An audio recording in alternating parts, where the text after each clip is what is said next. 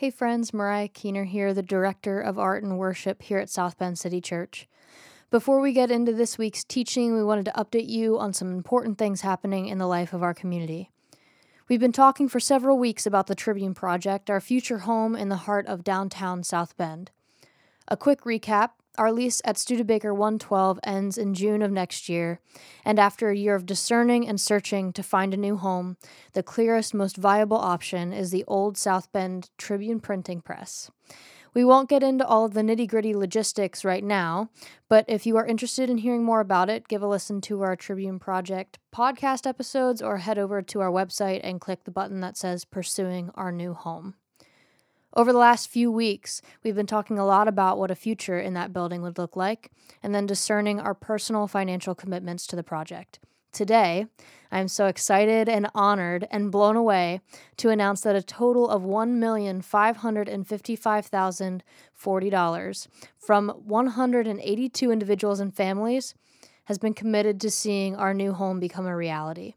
That is a staggering number of people deeply invested in seeing a place of grace and peace live in the downtown ecosystem. Now, I want to pause for a moment and thank many of you podcast listeners who live both near and far for the contributions that you have made to this project. It's not lost on us that you, while you might not be gathering with us in person, that you've committed to being generous towards a community of grace and peace, not only for the city of South Bend, but for our world.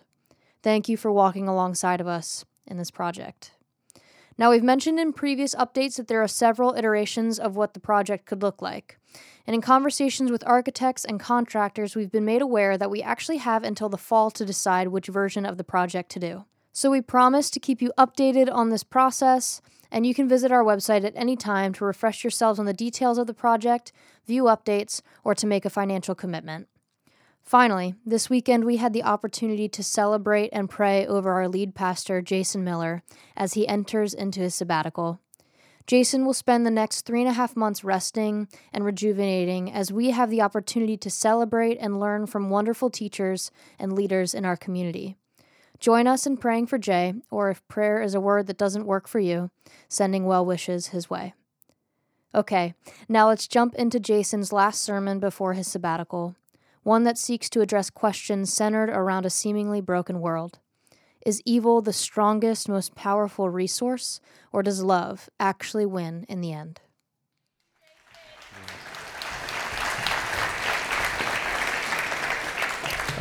Thank you. Some of you are thinking, oh no, this is the preacher's last Sunday for 3.5 months? Is this going to be a long sermon? No, don't worry. But it is Easter. And we have to say something about resurrection. Today I have in mind a group of people from many centuries ago who I suspect were asking a lot of the same questions that we've been asking for the last 2 or 3 years in the world today. We've been asking the kinds of questions that you ask when war rages. We've been asking the kinds of questions that you ask when you watch in real time as a madman inflicts death and suffering on the men, women, and children of a neighboring nation for reasons that defy understanding. We've been asking the kinds of questions that you ask when disease creates a pandemic and millions of lives are lost and a bunch of other lives are broken down by all of the pressures of pandemic life, whether those pressures are economic or mental health or family systems or political. We've felt all of these breaking points, right?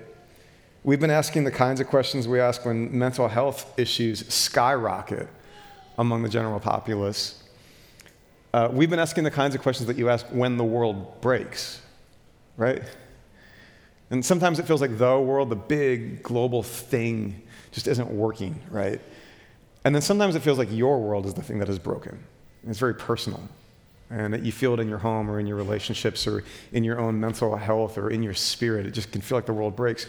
And we ask certain kinds of questions, don't we? I think when everything is breaking, we ask questions, and sometimes we don't name these, but they're in our spirit. We ask, is this actually the way things are? Is this just the bedrock reality of things? Is entropy the ultimate law of the universe, that things just slowly fall apart? I mean, is that just the way this works? Is evil actually the strongest, most powerful resource in the world? It can feel that way sometimes when everything is breaking.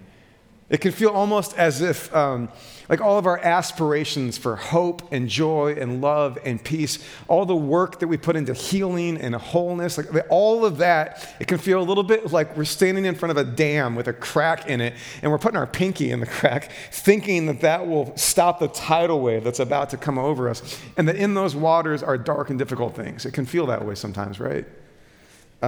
This is not an uncommon human experience. To wonder if at the bedrock of reality is evil and entropy, and if all of our aspirations for hope and joy and peace and healing and wholeness, to wonder if all of that is ultimately naive. Now, the group I'm thinking about, I suspect they worked through these painful questions because of the story that we know about them and what they had experienced. The group I'm talking about are the closest friends and followers of Jesus, who for 3 years, I think, clearly had the experience of hope embodied. The things he said and did just kept reinforcing this growing, this uprising hope within them, that maybe the ultimate word on things is good. Maybe the ultimate word on things is beauty. Like maybe the ultimate word on things is love. And it seems that it's not just the things Jesus said, but the things he did. It left a trail of healing behind him wherever he went. That he had this way of cutting through the noise and the doublespeak and speaking the truth in places where everybody was obfuscating the truth. He had this way of including people who were ostracized. He had this way of seeing the divine image in every kind of person. The rich, the poor, the insiders, the outsiders, those who maintained their religious performances and those who couldn't get their religious act together. He just had this way of seeing that divine image in every kind of person. And I suspect for 3 years, this sort of rising hope was within them, that maybe this is actually the way things are. So that when Jesus said things like, if you build your life on this kind of hope, you're building wisely. If you build your life on this vision of reality, it will ultimately pan out to have been a good investment.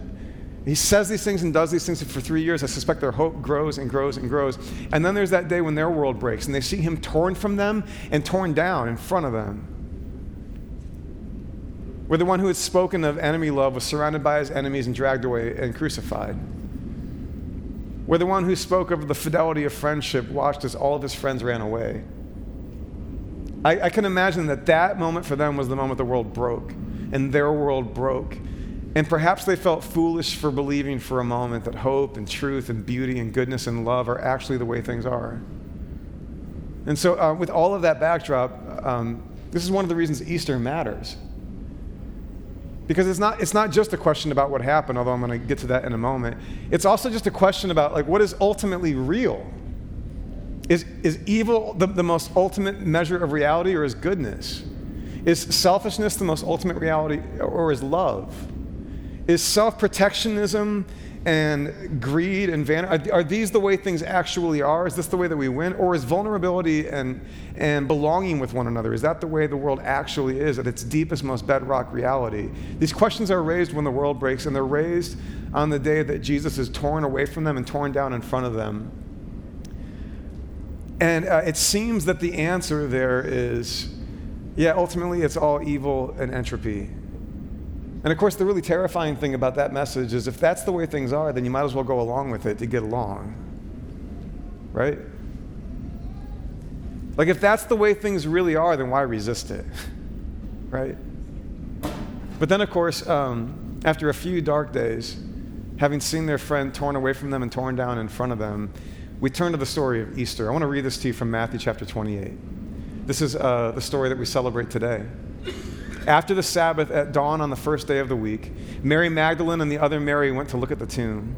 There was a violent earthquake, for an angel of the Lord came down from heaven and going to the tomb, rolled back the stone and sat on it, which I always thought was kind of a baller move. The sitting on it part, right? His appearance was like lightning and his clothes were white as snow. The guards were so afraid of him that they shook and became like dead men. And the angel said to the women, "Do not be afraid, for I know that you are looking for Jesus who was crucified. He is not here. He is risen, just as he said. Come and see the place where he lay." And then go quickly and tell his disciples, he has risen from the dead and is going ahead of you into Galilee. There you will see him. Now I've told you. So the women hurried away from the tomb, afraid yet filled with joy, and they ran to tell his disciples. Suddenly Jesus met them. Greetings, he said. And they came to him and clasped his feet and worshiped him. And then Jesus said to them, don't be afraid. Go and tell my brothers to go to Galilee. There they will see me. So the thing about this story is it sort of like leaves you to work with it for a moment. It gives you the kind of raw details of their experience and leaves you to wrestle with what it might mean. But what I'm proposing is that this might mean that after evil exhausts every resource it has against Jesus, after evil gives everything it has to defeat Jesus, it is found wanting. And the love and the life and the power and the goodness of God that Jesus had been talking about is found to actually overwhelm all of the evil that came against him. That there might be a moment there when you think it really is just evil and entropy at the bedrock of reality. This is the way things really are. But then if you keep going in the story, if you hang with it long enough to see this resurrection, you might discover, not just with your brain, but with your body and your heart and your life and your experience, that love is the ultimate operating system of reality, and it will actually have the final word.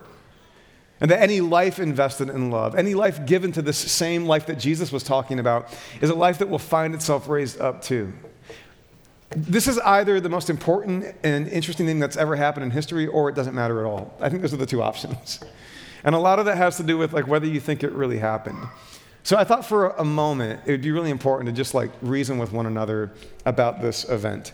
I said it earlier, we call ourselves a community of believers and doubters and everybody who's a bit of both. And in this family, you will find people from the widest possible spectrum of beliefs and opinions about this event or other matters of faith. And by the way, I have been at every point on that spectrum at different points in my life. You're in good company here, wherever you are on that spectrum. But I do want to reason with you for a moment about it. So let's leave the preaching behind. Let's just pretend that we're out for a pint tonight, or we're hanging out in the dorm, having one of those sophomore college discussions that always happens in dorm rooms, I'll often find myself out with friends for a drink, and at some point the actual quote is Jay, come on, really? The resurrection? And then we'll talk about it. And I just want to talk with you for a moment, not to try to manipulate anybody or put any pressure or guilt on anyone, regardless of where you stand on this question. But I do want to reason with you about it for a moment. And I want to do that from two different places. One you might call analysis, and one you might call experience. Let's talk about analysis for just a moment. The thing about this resurrection, about Jesus actually being raised up out of that tomb, is that I actually think it makes more sense to believe that it did happen than it didn't. And that might sound crazy. Let me just kind of talk you through where I'm coming from, and you can see if this stands up for you at all. It is the most rational, basic thing in the world to think that in the universe we live in, effects have causes. Right? That's just kind of basic. We live in a world where we see an effect, we assume a cause. Right? We may not know what the cause is, we may not have visibility to the cause, but where we see something happening in the world, we usually assume that there's a cause behind it. Right? This is just kind of basic reasoning 101. Think about a tsunami, a massive tidal wave in the ocean. Think about when that surface of water erupts with a wall of power and force that moves forward. Think about a tsunami out in the ocean. Now, long before we understood what was happening on the ocean floor with tectonic plates and earthquakes, we still might have asked, what is causing this? Right? But we would assume something is moving that wall of water. And of course, now today we know that deep under the surface, there on the ocean floor, that when a tsunami erupts at the top of the ocean, there's probably a shift in the plates on the bottom of the ocean that moved all that water forward, right? I mean, this is just basic cause and effect. And throughout the universe, when we try to explore phenomenon, we see effects and then we theorize causes, right? My best historical understanding of what happened in the first century after this event, with the birth of the church, and the awakening of a never-before-seen revolutionary community of belonging, requires a kind of cause that's commensurate with that effect. I'm not trying to use fancy words. That's just the best language I can come up for it. Something happened in the first century to make possible a way of being in the world with one another that has never been seen before.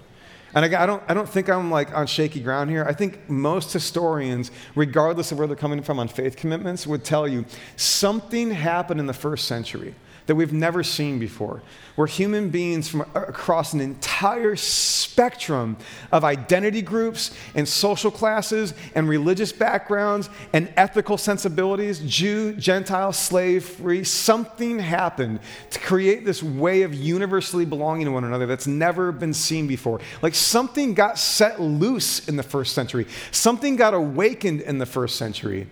And I think if you don't think the resurrection happened, I'm not here to argue with you or like shame you for that. I do think it raises lots of questions about what else could have possibly given birth to that, especially if the founder of this movement ended up being shown to have just been naive. If it turns out that everything he said about laying down your life, if everything that he said about God giving God's life to this world, if all that ran into the dead end when evil had the final word in his life, I think you're left wondering, what was it that gave birth to this thing? Like, what's the cause behind this tidal wave of social transformation and mutual belonging that was set loose then? Now, I know there are other accurate ways of also describing the history of the church, okay?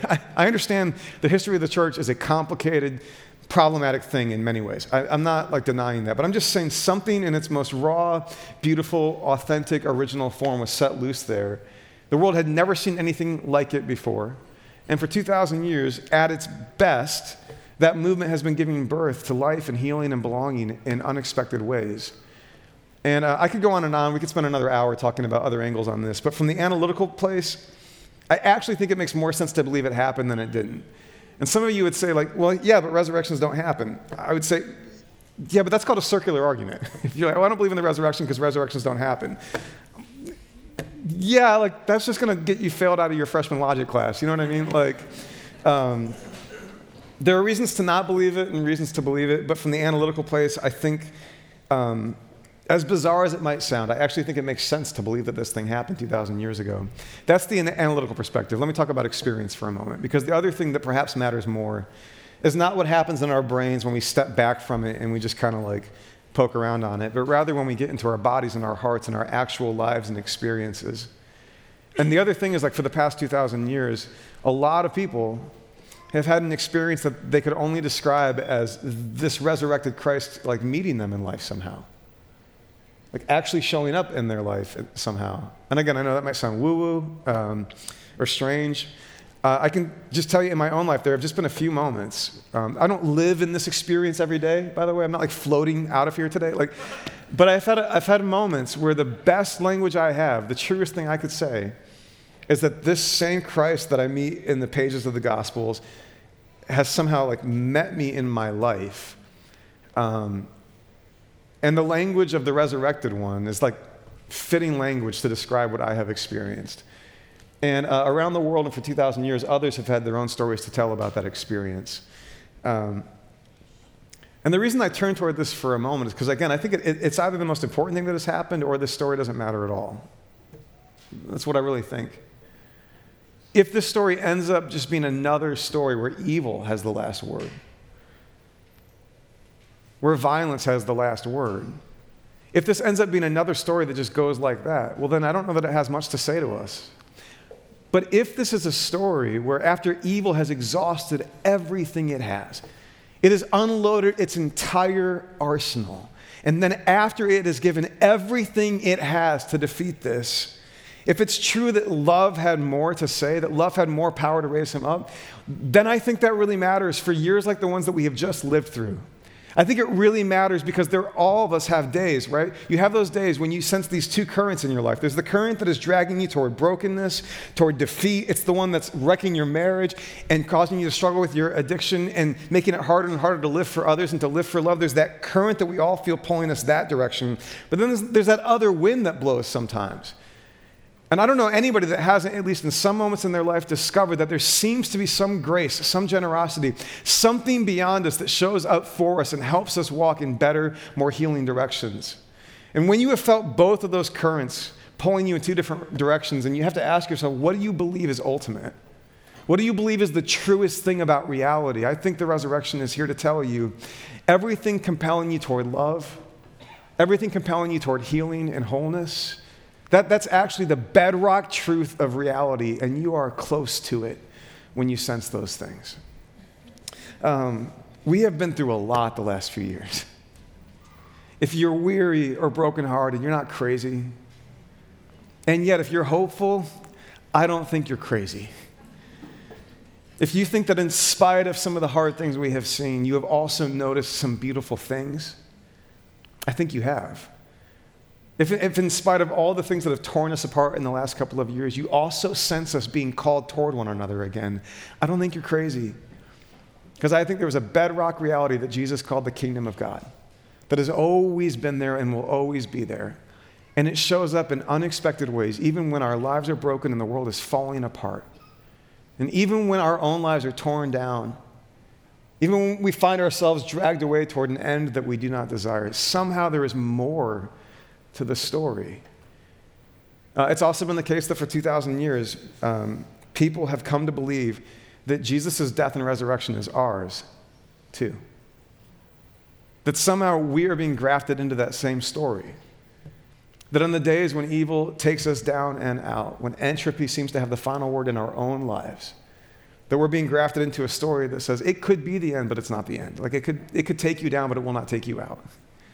And that we too are being raised by the power of that life that Jesus was always talking about and demonstrating. Like this is a story for all of us.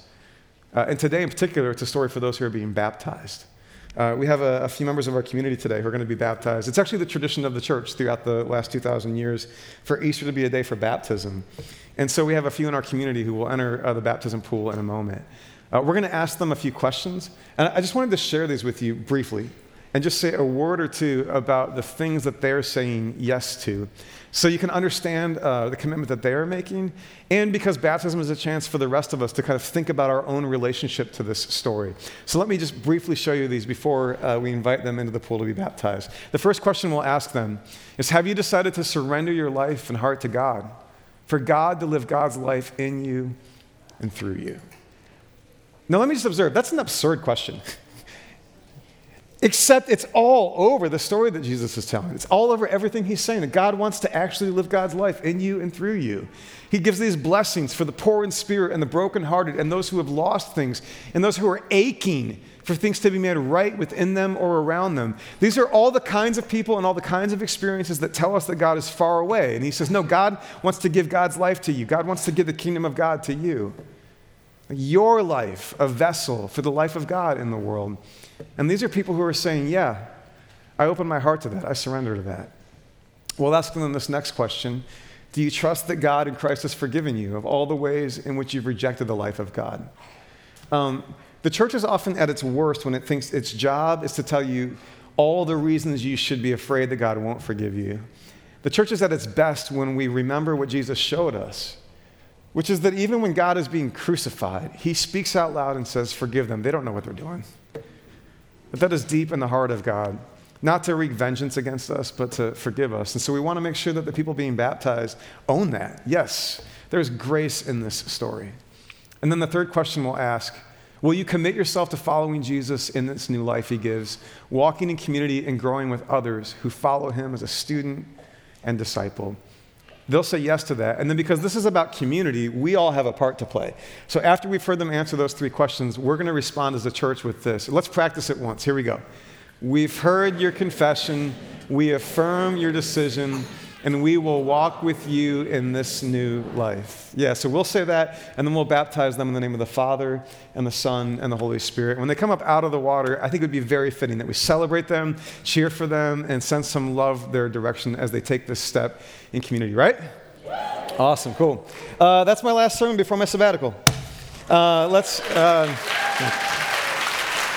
Mariah and Zach and the team are going to lead us in some song.